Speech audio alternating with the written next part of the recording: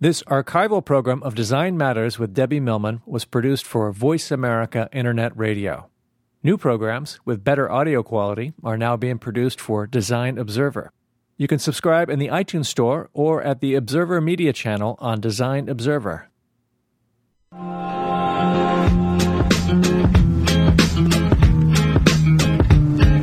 Welcome to Design Matters with Debbie Millman, the show that takes you inside the provocative and stimulating world of design and branding as it intersects with contemporary culture. Here's your host of Design Matters, Debbie Millman. These days, it seems as if everyone who is young wants to be older, and everyone who is old wants to be younger. Teens and tweens are in a mad race to reach the legal drinking age. Models in magazines are 14 but made up to look like adults, and young members of MySpace pretend to be older in order to appear cool. Meanwhile, more people than ever before are trying to look younger. The cosmetic surgery industry is currently a $15 billion industry just in the United States. Last year alone, over 12 million youth-inducing beauty procedures were performed, including over 300,000 eyelid lifts. Most of my life, I wanted to be older. Somehow, I felt that older was happier, and when I was younger, I would fantasize all sorts of scenarios for my future. Whenever I did, the imaginary storylines included a swanky pad to live in, an exotic boyfriend who spoke Spanish, and really fabulous white shag carpeting. I was so consumed with growing up, I recall feeling as though I achieved something special just by going into the third grade. I'll never forget the few months before school started that year. I spent the summer at sleepaway camp, and as I made my way from the canteen to the cabin I shared with a gaggle of 8-year-old girls, I remember feeling a profound sense of pride at my made-up milestone. As I watched the sun slice and bounce its way across the shallow little lake that connected to the campground, I planned my very grown-up first day of school outfit in my mind. When I was about 13 or 14 years old, I stumbled upon a copy of my father's Playboy subscription, and when no one was looking, I snuck the magazine into my room, opened it right up to the centerfold, and gaped. I had never seen a grown-up woman look quite that grown-up before, and I couldn't believe that I would ever look that way. After I analyzed all of the pictures, I started reading about Miss January or Miss July or whatever month it happened to be, and found out everything I could ever possibly want to know about this particular playmate's likes and dislikes and what turned her on and off in the little handwritten survey that accompanied the photographs. I was riveted by the elaborate details of this totally foreign creature as I evaluated her vital statistics, including her measurements, her weight, and her astrological sign. When I got to her age, I did a double take. She was only a few years older than me. How was this possible? How could she look so sexy and so alluring and ethereal? How could she look like such an adult? In my wildest, most rampant imagination, I couldn't conceive of ever looking that grown up, no matter how grown up I got. Last week, the reverse occurred twice. The first was while making my way through the new show at the Museum of Modern Art in Manhattan, Design and the Elastic Mind, with my friend Paul. As I was wandering through the exhibit, he motioned me over to an installation he was admiring. As we stood marveling at the work, Paul smiled and pointed down.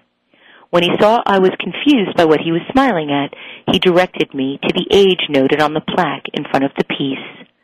The artist was born in the 1980s.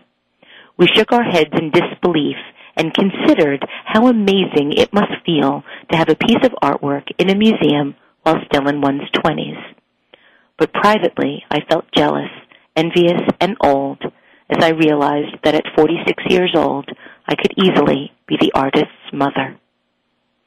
The second instance occurred while browsing through a magazine store and coming upon a recent copy of Playboy. Having not leafed through the issue in decades, I picked out one of the rack and turned to the centerfold, and once again I was shocked by what I saw. First of all, I couldn't imagine where all of her pubic hair went, and I wondered if she felt chilly without even a landing strip to warm her. When did sexy turn into completely hairless? Furthermore, I couldn't believe that this particular playmate was born in 1987. 1987. In 1987, I was grooving to Madonna in Danceteria and getting ready to get married. This did not seem possible. I'm not exactly sure when exactly the tables turned on what we wish for as we age. What is the tipping point when age goes from being something coveted to something to scorn? At what point in one's life does age change from being a desirous aspiration to a dreaded monster? Some people say that age is a state of mind, but I'm in the monster camp. A few days ago, I watched the movie In the Valley of Elah, and I found a strange comfort in the way Tommy Lee Jones counsels a young boy about being scared with a story about David and Goliath. This is what he says. The first thing David had to fight was his own fear. He beat that. He beat Goliath. Because when Goliath came running, David just planted his feet, took aim, and waited. Just a few more steps, and Goliath would have crushed him, and he let fly with that rock. Do you know how much courage that takes? That's how you fight monsters. You lure them in close, and you look them in the eye, and you smack them down. Perhaps it has to do with expectations. Maybe I'm feeling old simply because I'm not as young as I used to be, and what scares me, and that scares me, in the same way that monsters do. Perhaps I am doomed to want what I can't have, and perhaps it is all about perspective. Last night, while surfing through the latest news about the race to the White House, I started reading an article attempting to deconstruct why Barack Obama is so popular with young people. The author of the article suggested age might be a factor. After all, he was the youngest, most vibrant, and most charismatic candidate of the group. When I realized that I had no idea how old Senator Barack Obama actually was, I looked it up and was confronted by the odd realization that we are exactly the same age. I am exactly the same age as the man likely to be the next president of the United States. So maybe, if I'm lucky, there's hope for me yet. Welcome to Design Matters with Debbie Millman. I am your host, Debbie Millman, and my guest today is Stefan Bucher. Before we get started with our interview, please let me tell you a bit more about him. Stefan Bucher is a man possessed. When an idea pops into his head, he can't stop until he makes it real. Over the years, this has led him to move from his native Germany to Southern California, where he got himself a degree from a killer art school. It pushed him to work as an art director at one of the world's best ad agencies in one of the world's wettest cities. It also got him fired from that same agency less than a year later. He then moved back to Los Angeles and became the man behind the 344 design empire. He has created CD covers for just about every major record company. He has designed albums for Sting and Whitney Houston. He once rode in an elevator with Hunter S. Thompson. He has designed work for the painter David Hockney. In 2004, the Art Directors Club of New York declared him a young gun, and he wrote and designed the gratuitously ambitious book, All Access, The Making of 30 Extraordinary Graphic Designers. These days, he films himself making inkblot monsters for his runaway blog, dailymonster.com. The first 100 Daily Monsters are collected in the book 100 Days of Monsters, which is hitting bookstores this week. Welcome, Stefan. Very much. So nice to have you here. Very nice to be here, Debbie. So first, tell me about Hunter S. Thompson and riding in the elevator. You know what? It was completely by chance. I was going to a printing mixer. A printing mixer? Ooh, that sounds really fun. I know. And went into the elevator, and I'd seen him outside, and I thought, oh, he looks like Hunter Thompson, except 20 years older than the most recent photo I've seen. Uh-huh. And but the code in LA is you get to make eye contact with somebody and sort of acknowledge their celebrity, but you don't get to speak to them. Yeah, no, that's the code in New York as well. So I just went into the elevator, but then a hand reached in the minute the door closed, and it was Mr. Thompson. And we actually, through a number of coincidences, we ended up going up and down in the elevator 3 times in a row. And on the third time, I said, I'm sorry, I know I'm not supposed to do this, but, are you Hunter Thompson? Well, why did you go up and down 3 times in a row? Oh, because I didn't have money to get into the party and had to go to the ATM. A really, really mundane reason. I wish it was something more interesting. Uh-huh.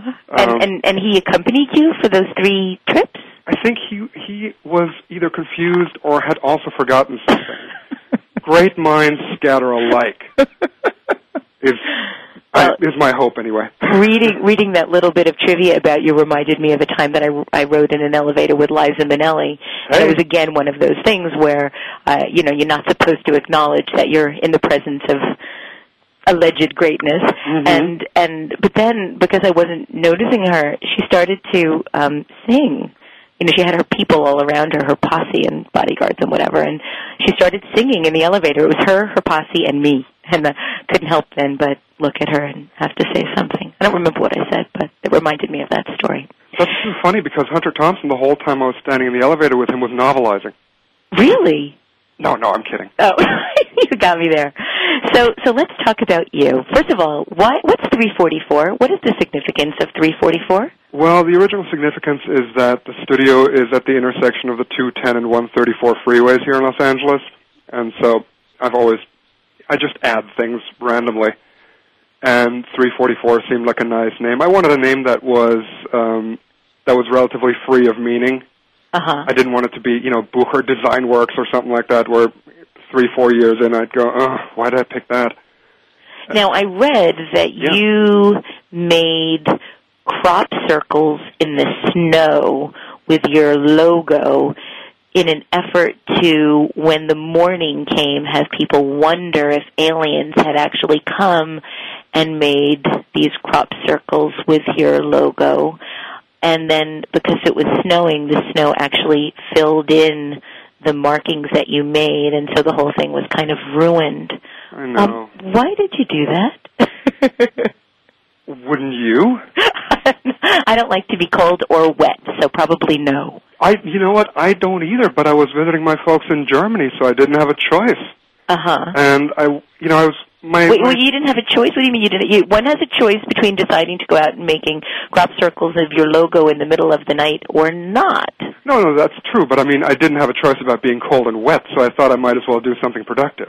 Ah, okay. And my sleeping rhythms are odd, so in Germany, because of unions, everything closes down at 6 or 8 p.m., so I would actually oversleep my option for food, and the only way to get it was to actually walk 1.5 miles to the gas station to get candy, which to me is, a valid investment. Oh, absolutely. And so on the way, I'd noticed this fresh snow, and I saw all these great courtyards with unbroken white, and of course, to the designer's mind, you can't resist that.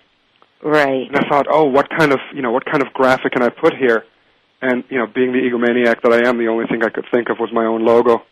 And so how long did it take you to do? It takes a little while, actually. It takes about 15, 20 minutes to make those big circles. And I had to plot it out how to get from the circle into the 344 in the center so that I wouldn't make a little connecting line. I wouldn't have a little production flash. How did you do that? The point of the outermost 4 actually comes very close to the circumference, and so from there I just hopped. Uh-huh. And no one caught you? No one caught me? Well, it was 2 o'clock in the morning. Uh-huh. And then in the morning you realized that it had been filled in by the snow that came after. I know, damn snow. But it could have probably just made like a little bit of an indentation, no? It was completely gone. It was very sad. So sad. Yeah. So I know that you've done a lot of work in the record business, and don't worry, we're definitely going to be talking about monsters, but I just want to have a little bit of background before we get into your current work. So I know you worked for record companies, but I found it quite interesting that despite having done work for Sting, or maybe because you've done work for Sting, he actually described your work as fucking ugly. He did. And now, was that before he hired you, and that's the reason he hired you, or was that after he hired you and saw what you did for him? No, this was definitely after he saw what I did for him. So you got fired by Sting? No, I didn't get fired. So he liked your work anyway? No, I had. You know what? I had a very, very excellent creative director between me and Sting's management and Sting. I don't get to meet the people. They just slide the work under my door, and then I slide the work back out. So what did you get, like a fax from Sting that said fucking ugly? I got word from the creative director, who was very wonderful and very diplomatic, Joe Mamanitzberg, and Joe said, well, you know, we may want to reconsider this particular direction, and it didn't really go over that great. And I said, well, what did he actually say? He said, well, he said it was fucking ugly. And I was so proud of that. You were? Oh, I would have been, like, suicidal. But oh, you know what? I actually love Sting, and that was the reason I grew my hair out in the 80s, so he has a lot to answer for anyway. I see. So it was more of an homage. Yeah, it was at that point an homage, and then it sort of just became a follicular disaster. And then I also read that Steve Jobs described your work as a fucking happy meal. Yeah. So again, is that a good thing or a bad thing? Well, I like happy meals. I choose to see it as a good thing. I thought it was entertaining. It makes for a nice little anecdote. So what happened? Why did you do that? You know what? I knew that they had the sort of white-on-white aesthetic covered, and so I just tried to do something a little different, and I put in some of the bubbles that I'd made for Step magazine as well. And at that point, he felt that it looked indeed like a fucking Happy Meal. Now, when people say disparaging things about your work, I mean, I know it's sort of a funny anecdote now, or at least I think it is. But do you feel hurt? Do you feel? I mean, how do you respond when people don't like something that you've done? When it's something at that level, I actually just think it's funny, because I mean, I'm not going to change my work because of it. And have you ever been tempted to? I'm sorry, say again? Have you ever been tempted to change your work because of it? It's not really an option. My work has sort of evolved really consistently over a long period of time, and this is just what I do. I mean, and I don't want to give your callers any ideas, but I mean, if somebody calls in and says, "Wow, your voice sounds really stupid," I'm not going to suddenly change it. Well, okay, that makes sense. Now, in terms of your style, you've actually described your style as gratuitously intricate and shamelessly frivolous. Yes. Can you tell us why you would describe your work that way? That would not necessarily be a way that I would describe your work, so I'm curious as to how you got to that. Well, I'm not curing cancer. Okay. And I don't think, I mean, the work is, I just like to make people laugh, and I like to make myself laugh with the stuff, or at least I like to get them to the point where they go, oh wow, that's really cool. Look at all those little hidden bits. And that does strike me as a little bit frivolous, and it does strike me as a little bit sort of, as I said, overly gratuitously intricate, because it doesn't have to be that way, and it's probably in some instances for a number of clients, I think it would be the absolutely wrong choice. But it's what I like to do. Now, is it something that you always wanted to do? Did you always, from the very beginning of your memory, want to be a designer and an artist and an illustrator? I knew I always wanted to be an artist. It was never any sort of question. I had other interests, of course. I have a life outside of you, Debbie. Come on. You do? Why? Barely. Such a fun world you live in. I know. But I always knew that, because that was sort of clearly the thing that I was good at and that was fun to me. I mean, I've been drawing since I can remember. I can't remember a time where I wasn't drawing. And what about your parents? Did they encourage you to go into art and design? Oh, absolutely. And they knew it was such a lucrative career choice. Yes. I have to say, there was never a moment in all my life where they said, well, maybe you should have a backup plan. Maybe you should just, consider dentistry. So did you ever have a backup plan? No. And you went to a wonderful school. You went to Art Center. That's true. And from there, did you go directly from Art Center to Wieden and Kennedy? I did, yeah. They recruited me, and within a month I started at Wieden and Kennedy. And but then you got fired. I What did. was that like? Tell us about getting fired from Wyden and Kennedy. Yeah, that only started becoming funny a lot later. That initially was not that fun. But you know what? I was not a good employee. Why not? I'll give that. Gratuitously ambitious again, and I wanted to do everything myself, and I had a bad sense of how to be, how to work under a creative director that isn't a client. Mm-hmm. And it was just a bad fit. I just didn't fit in well there at all. At the same time, I've met a lot of my friends I met while working there, and there's some amazing people that still work there that are really close friends, and also that have gone on and that have now become clients outside of the agency, and clients and friends, I should say. And so I certainly can't look back and think, oh, this was a bad idea or this was a bad experience. But man, that year I was just so unhappy because I didn't know how to be a good employee. Mm-hmm. I thought that the job for the first year out of school was to just, go there, show up, and do whatever is asked of you. Right. And work as hard as possible. I mean, I was the guy who slept under his desk for 3 nights in a row. People would bring me T-shirts. Wow. And I didn't realize that there was a benefit to them for me standing up for myself and standing up for the designs that I believe in. So I just kept churning and churning and churning. By the end, I cleared out my desk and I had 600 comps for a campaign of 3 ads. Oh, wow. And at that point, one of the creative directors there, Whitney Lowe, said a very, very important thing to me that I've always remembered, where he said, "This is stupid. Why would you be doing this?" I said, "Well, they asked me to do all these comps." And he said, "That's stupid because we're hiring you for your opinion. How can you have 600 opinions?" Oh, wonderful. Wonderful. So you, in a sense, got fired for trying too hard. Yes. Also for oversleeping a lot because I was there till 4. Under the desk. Under the desk. So then you decided to just start your own thing? You went straight from that and used your unemployment to help start your own business? Yep.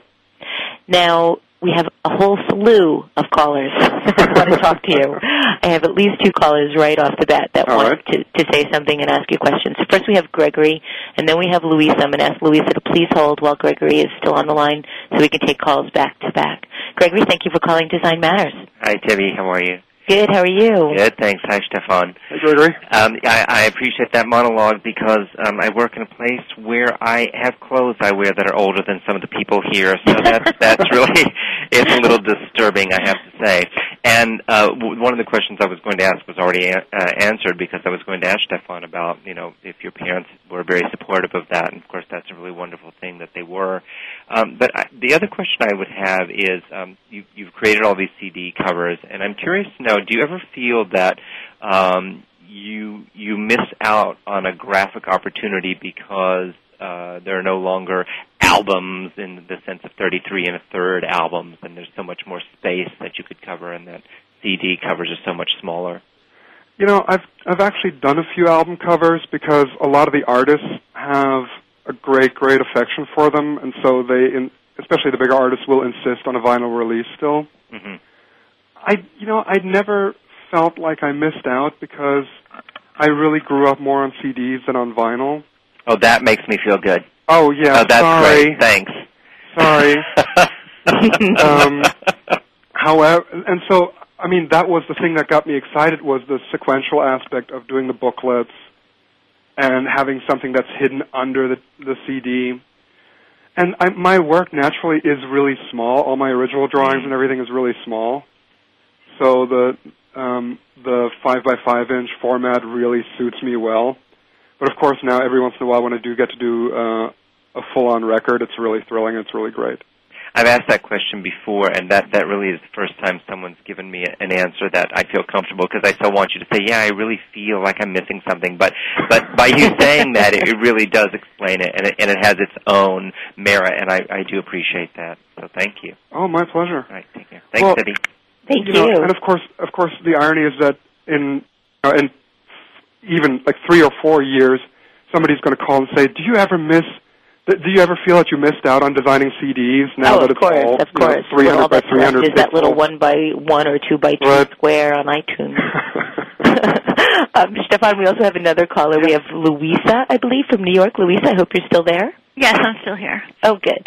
I want to know, out of the 3 TV shows that are my favorites, which one you prefer. Do you prefer The Simpsons, Family Guy, or South Park? What a great question. Yeah, well, you know what? I'm a traditionalist. I have to go with The Simpsons. The Simpsons is just, that's a body of work. Right. You know, every once in a while you get bored with the stuff you're doing. You go, oh, man, I've done 4 brochures in a row. Man, right. What is it, 450 episodes now? It's 17 years or something? Yeah, The Simpsons are the holy writ. Mm-hmm. I mean, there is nary a circumstance of life that isn't covered by a quote, as my friends are painfully aware because they can't escape it from me. I have a friend who's just like that. Yeah, sorry. That's okay. Oh, it makes me laugh every time. Louisa, what about you? Which is your favorite? At this point in time, I'm going to have to go with Family Guy. I double over laughing watching that show these days. Yeah, I'm not knocking Family Guy or South Park. I mean, I like them all. Mm-hmm. I'm ecumenical. Good vocabulary today. From nary to ecumenical. I'm loving this. Thank you for calling, Louisa. Stefan, we're going to take our break. We have a break.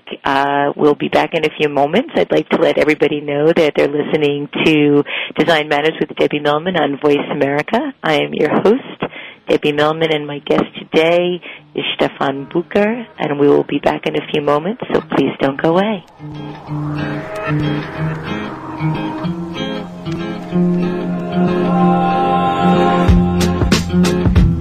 Stocks, bonds, 401ks, investments, refinancing. We can help you. Call now toll free. 866-472-5790. 866-472-5790. Voice America Business. Hi, this is Greg Fraley. I'm the author of Jack's Notebook, which is a business novel about creative problem solving. And I'm here to talk to you about something very creative, which is Fuse. Fuse is the annual event for design and culture, brand identity, and packaging. Fuse is taking place April 13th through 16th at Chelsea Piers in New York, and it's been the top destination for corporate superstars and design legends for over 10 years. Fuse delivers phenomenal experiences, thought-provoking ideas, and brilliant speakers. Be inspired by industry gurus like Malcolm Gladwell, a writer on science, culture, and human behavior, Peter Thum, who's the founder of Ethos Water, Kate Betts, editor at Time, Style, and Design, Erwin Simon, CEO of the Hain Celestial Group, and Stefan Sagemeister, one of today's most important designers. Register today at www.designmattersfuse.com and receive a 20% discount courtesy of Debbie Millman and the Design Matters Show. I hope to see you there. Dialogue is the single most powerful leadership tool we have to make a difference in the world. Leading Conversations with host Cheryl Esposito creates a place for that dialogue. Tune into the Voice America Business Channel every Friday as Cheryl hosts new conversations among leaders from around the world in business, government, art, economics, and social change. We'll explore big ideas and everyday actions and learn how their own leadership has led them to discover a newfound sense of possibility in the world. Leading Conversations with Cheryl Esposito, bringing big thinkers together in conversations that make a difference right here on the Voice America Business Channel every Friday morning at 10 a.m. Pacific Standard Time. The bottom line in business. Voice America Business. We're back with Design Matters with Debbie Millman. If you have a question for Debbie, feel free to call us at 866-472-5790. Once again, here's the host of Design Matters, Debbie Millman. Welcome back. It is 3:31 Eastern Time, and you are listening to Design Matters with Debbie Millman on Voice America Business. I am your host, Debbie Millman, and my guest today is designer and illustrator and writer Stefan Bucher. If you'd like to join our conversation, if you have a question for Stefan, our phone lines are now open. You can call 1-866-472-5790. And Stefan, I want to talk to you a little bit about what you're currently doing now, your wonderful website, and your wonderful upcoming book, Daily Monster. So, yes. Can you tell us about what happened to start it all off on November 9th, 2006? Well, late at night on November 9th, I put a little blot of ink, a little drop of Sumi ink on paper. I blew it out with a straw, and I made a monster. I saw a monster in the ink blot, and I filmed the whole thing, and I put it on my then just recently born blog. Now, I have so many questions. What made you decide to blow it out of a straw? Not terribly familiar with that technique, and until I actually found out that's how you did it, I couldn't really make that out in the videos. And how is he getting it on the paper like that? So what made you decide to do it out of a straw? I love illustrators, and I was going to say this from before when you were asking about my parents, were they supportive or not. My dad is used to manage companies as an accountant, but he also volunteered at an illustration museum in Hanover, and so I grew up with all these fantastic illustrators, including Hans-Georg Rauch and Kurt Halbretter. I can pronounce it properly. I was warned about your name. A very good mutual friend of ours said, make sure you say Stefan's name correctly. It's Stefan Bucher. Yes. We doing okay? Absolutely. No, you're doing beautifully. Good. But one of the illustrators I just love is Ralph Steadman, which ties back in with the whole Hunter Thompson thing. Yes. And I think from there I must have picked it up. Certainly the eyes of the monsters are very, very Steadman-esque. Mm. And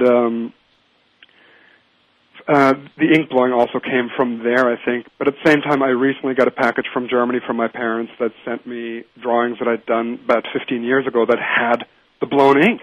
Really? Which I had absolutely no memory of. So how do you get the ink into the straw? Do you actually put the straw into the ink and blow? Oh, no. It's actually the way it works. I actually put a few drops of ink on the paper, and then I take a straw and blow on it. Oh, see, I was imagining, and then I'm wondering, oh, my goodness, what if he inhales by accident? Then he gets the ink all over his face and mouth. Black lung. So you blow it out, right. And then, how did you decide you wanted to do monsters? So was this something that was premeditated? Was it something that you thought about ahead of time and said, I think I'm going to do a monster every day for 100 days? Well, I was in the process of getting my heart broken about 2 years ago, and I was in a very dark time, and I just wanted to do something happy. And I also wanted to do... that worked. Yeah, I wanted to try to do something... frankly, I wanted to win somebody back. And this is how I throw my little peacock wheel. Uh-huh. I can't run fast or sing good. Oh. So this is what I can do. Mm-hmm. And at one point I was driving on the freeway, and I remember I was directly where the 110 becomes... the 10 freeway becomes the 110 out here. And I was on that little curve. And I remember that a monster appeared on my left arm. Now I've read about this, and I was always assuming that this was metaphoric. No, this was, I saw it in my head. I don't think it was actually there. That being the fine line between, schizophrenia and not. Mm-hmm. But it did, I do see things. I don't take drugs or alcohol because I don't need to. So you really did see a monster? I did really see a monster crawling, just sitting on my arm smiling at me, and I thought, I should probably draw you.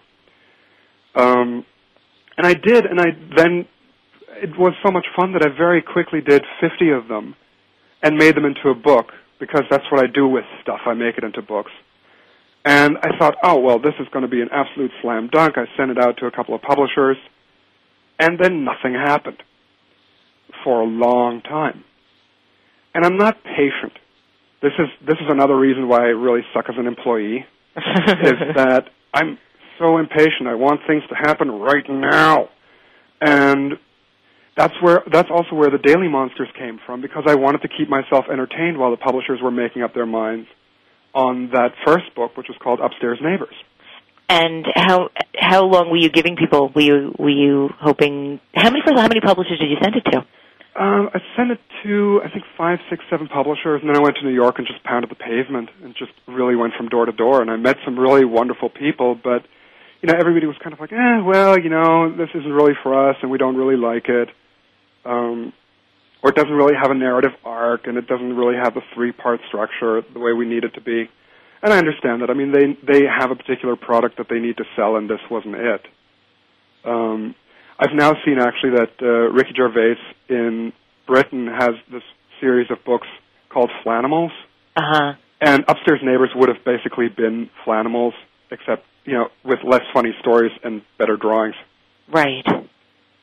But I gave people I ended up, some of the publishers I talked to for a year, making revisions and doing all this stuff. And in the end, nothing happened with any of that. And at the time I was so frustrated because I thought, oh, damn it, why is this not happening?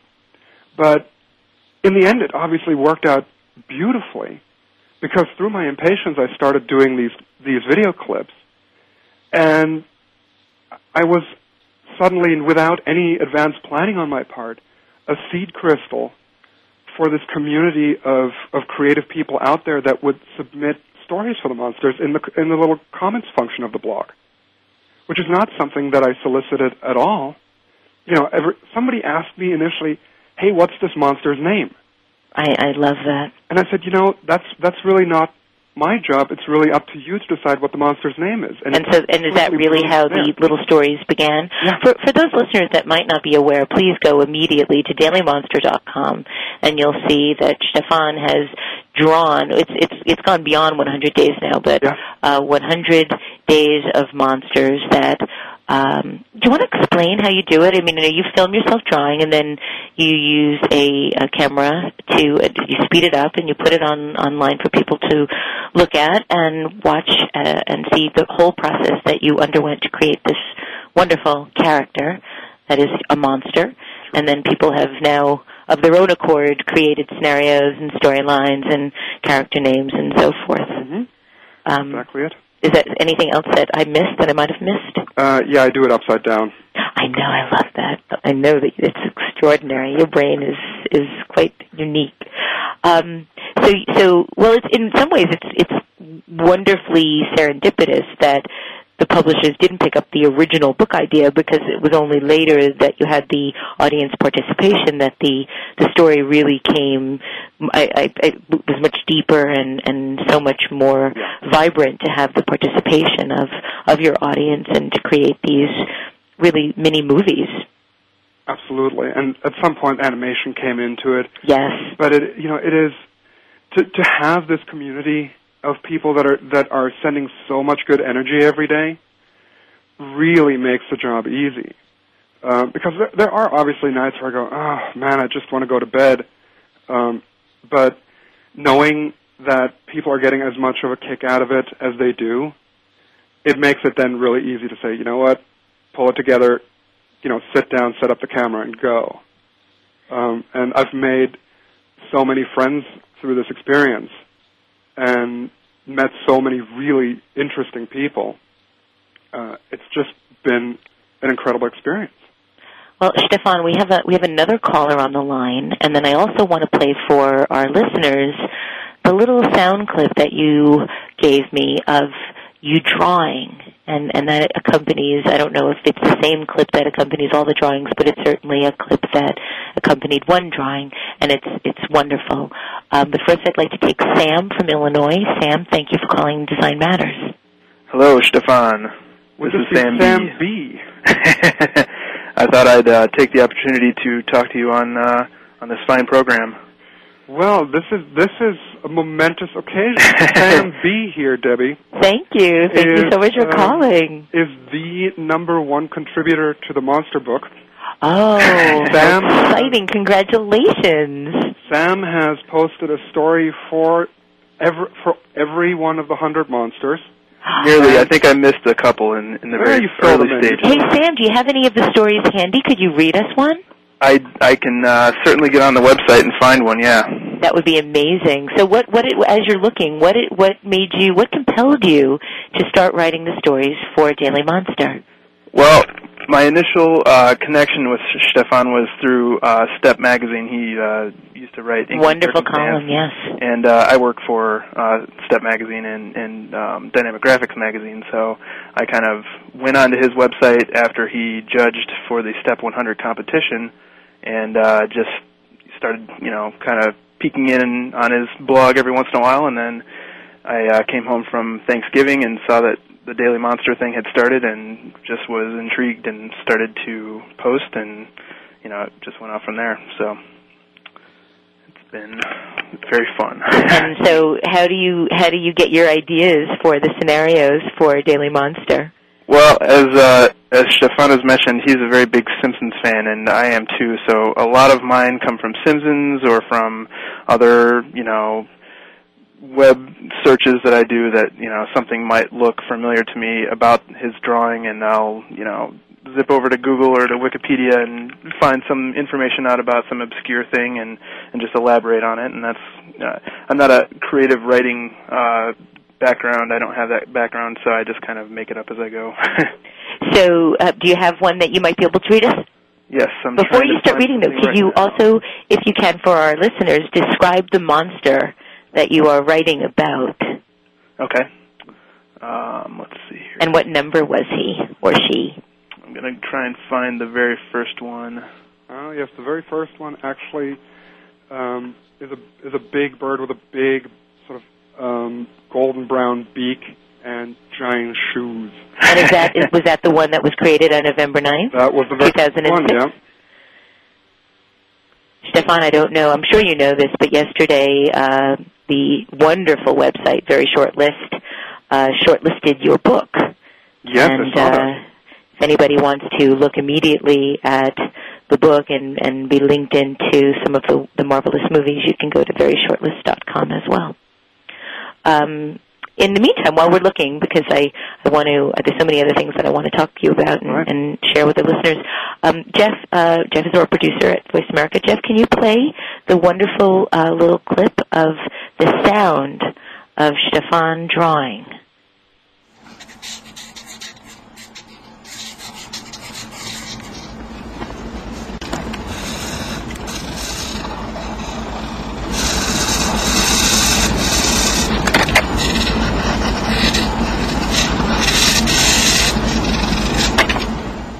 Wonderful. Thank you. Now, Stefan, you said that people have been asking you for the sound because they find it relaxing and it helps put them to sleep. Yes, just the sped up sound of the Sharpies on paper, for some reason people just love. And somebody told me that it puts their little baby into an alpha state and makes it stop crying. Well, it does actually sound a little bit like a fluttery bird. Yeah. Which I love. I love. So, Sam, do you have something for us? Yeah. Great. The very first one, or the very first monster, my post was, Bird of Prey, hardly. Toucan Stew is a bird of party. Seen from time to time at the hottest dance clubs New York City has to offer, Toucan Stew really brings the funk. He's been offered good money to promote new clubs, but as we all know, Toucan Stew doesn't advertise.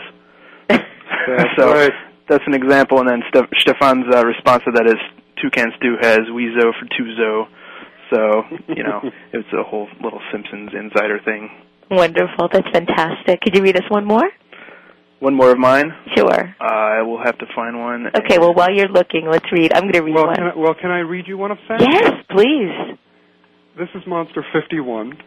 And Monster 51 appears to be screaming. He has a mock turtleneck, as many of them do. He's got a little hat and he's got a green tongue. So Sam writes on January 7th, meet Dominic. He's the world's smallest watchmaker. Most people think he's Swiss, but I know the real truth. He grew up in South Chicago, took a few classes on watchmaking, and just went with it. He's only about a foot tall, so his wee little hands can get into some places. His metal of choice used to be copper, until a fateful smelting accident that left his tongue horribly disfigured. It's solid copper now, and colored green as a result. Poor Dominic. Luckily, he's a great craftsman.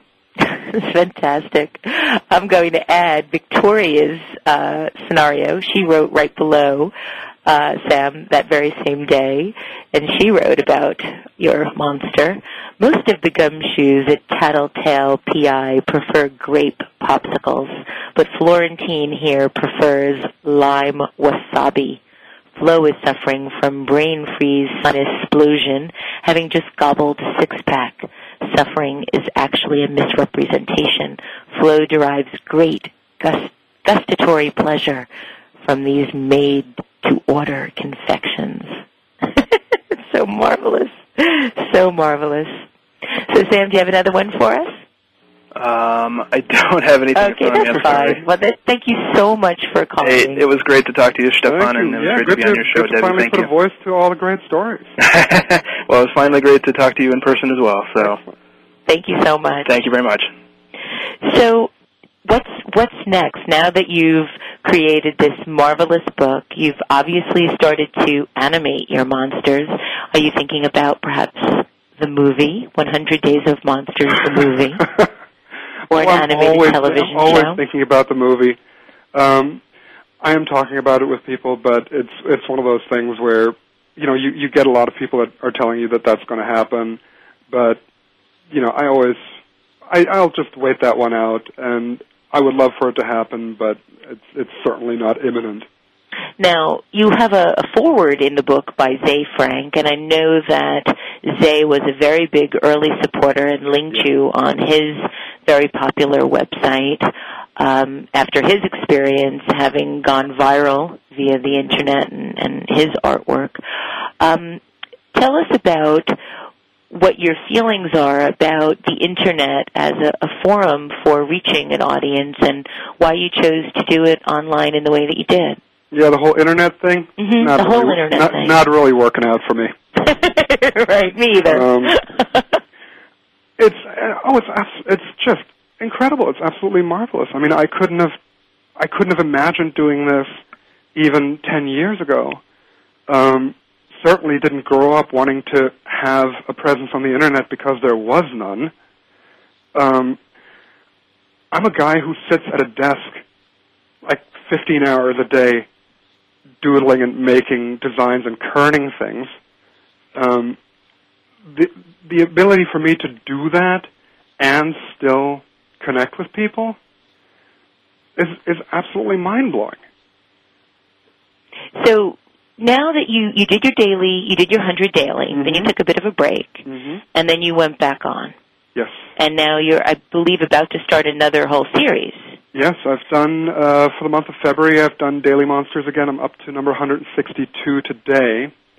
There's going to be about 5 more dailies. Then I'm going to take a week off to go to Nebraska to paint a monster mural. Then we're going to have a little launch event here in Los Angeles. And then I'll do another month of Daily Monsters in April leading up to the UK release of the book. And is the book available in bookstores now? It will be next week, and it's available for pre-order on Amazon and should start shipping, I think, on Monday.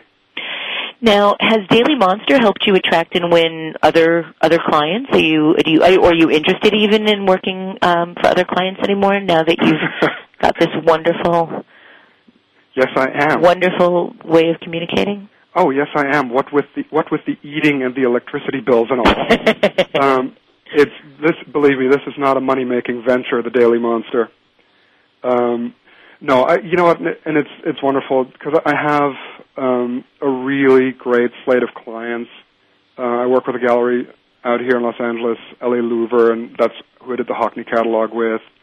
And I'm working with a research group right now that's doing research into curing liver disease, things like that. So it's just great because anything that keeps my mind occupied is a really, really good thing. Why? Because it goes crazy places. It's nice to have a focus, and I like having a goal to work towards. It's actually sort of surprisingly hard for me to just sit down and do something. I always need to do something specific that puts me on a path towards something. How would you describe yourself? Do people ask you, do you consider yourself an artist, a graphic designer, a writer, all? When people say, hey, Stefan, what do you do? What's your 30-second elevator response? Well, the word I usually go for is gorgeous, but other than that, I do what I said in the beginning is really true. Is that I feel like I do gratuitously ambitious stuff. I give shape to information. It's just that I choose different information than most people. Now, so I think in an article I read about you, somebody asked for advice and you said, 2 most important pieces of advice I can give anyone is this: make yourself useful and don't be boring. If you look at yourself from the perspective of usefulness and interest, you will always have work. I was wondering if you could elaborate on that a little bit. I thought it was a wonderful phrase. I thought our listeners would really enjoy it, but I want more. I want to know more about that. Well, when you look at what makes somebody, people you want to be around, if you look at the people in your life, the people you're probably spending time with are going to be people that do something that advances life, and also people that make you laugh. And I think that's what it's really about. I'm finding it a little tricky to elaborate on it, because that's really what it boils down to. Is if you're interesting, if you're not boring, and if you're doing something that's useful to somebody, then I really do think that you'll never be out of work and you'll never be alone. Have you always had work? Have you ever had to struggle to find work? There's been a couple of lean years around the same time that everybody had them, 2001 and after. But I've been incredibly lucky that I've never had to advertise. I've always had word-of-mouth referrals, and I've always had really interesting people that have come to me that have said, you know what, you're just as crazy as I am, let's work together. Now, you also, speaking of crazy, you said that you often have a sort of fiendish theme in your life, and the illustrations are merely the tip of the iceberg. Yeah. Do you think that you have deep-rooted issues that require fleshing out? Have you ever seen an analyst, for example? Well, maybe my shrink will call in, because that'll be a hoot. No, of course. Hey, listen, this is all about insecurity and about girls. Really? Of course it is. And certainly any male person who tells you different is lying. I think if you're secure in who you are, and if you've got great self-esteem and everything. I don't know anybody like that. Exactly. Why would you be in this career? Why wouldn't you be doing something, that gets you, huge fortunes or something like that, which there are certainly more efficient ways of going about that than drawing things or designing things. No, this is all about, there's a little piece of the world, there's a little sort of 8.5 by 11 piece of the world that you have complete control over. Since the rest of the world frustratingly refuses my absolute control, this is really, this is the little piece I can claim, and and that's my way of interacting with the world.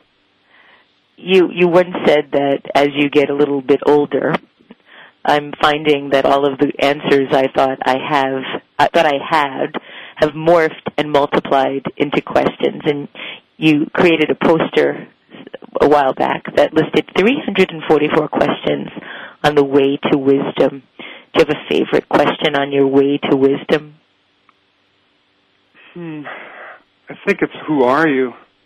Which I'm not sure. I think it's the first one is who are you? And there's a little sequence of who are you? Are there things that you don't like about yourself, and what's keeping you from changing that? And that is... How would you answer those questions? Oh, I'm in the process. I mean, the monsters are part of that process of answering that question of, can I surrender a little bit of control, and making and sort of embracing the random and embracing not outside control, but outside input, and just to be a little bit more freewheeling about life. Well, I want to thank you for being the only person I know that actually could make monsters really, really beautiful. Thank you so much, Debbie. And it has really been an honor to talk to you, and I wish you all the best. I know the book is going to be a huge success. www.dailymonster.com. Go to very short list to buy the book. And I just want to thank you so much for being on the show. Thank you so much for having me, Debbie. It was a pleasure. Thank you. I'd also like to give a very special thanks to our sponsor, Adobe, to Brian, Jeff, and Ruben at Voice America, Lisa Grant and Jen Simon at Sterling, and Edwin Rivera. Thank you for all of your help. Joining me next week on Design Matters is designer, illustrator, and author Laurie Rosenwald. Thank you for listening, and please remember, we can talk about making a difference, we can make a difference, or we can do both. I am Debbie Millman, and I look forward to talking with you next week.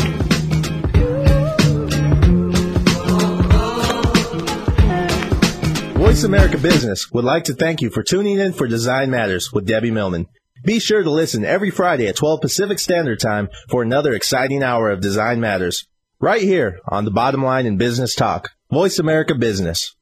Hi, I'm Greg Fraley, author of Jack's Notebook. I'm a presenter at the Fuse Conference, the annual event for design, culture, brand identity, and packaging. Fuse is taking place April 13th through 16th at Chelsea Piers in New York, and it's been a top destination for corporate superstars and design legends for over 10 years. Fuse delivers phenomenal experiences, thought-provoking ideas, and brilliant speakers. Register today at www.designmattersfuse.com and receive a 20% discount, courtesy of Debbie Millman and the Design Matters Show. Hope to see you there.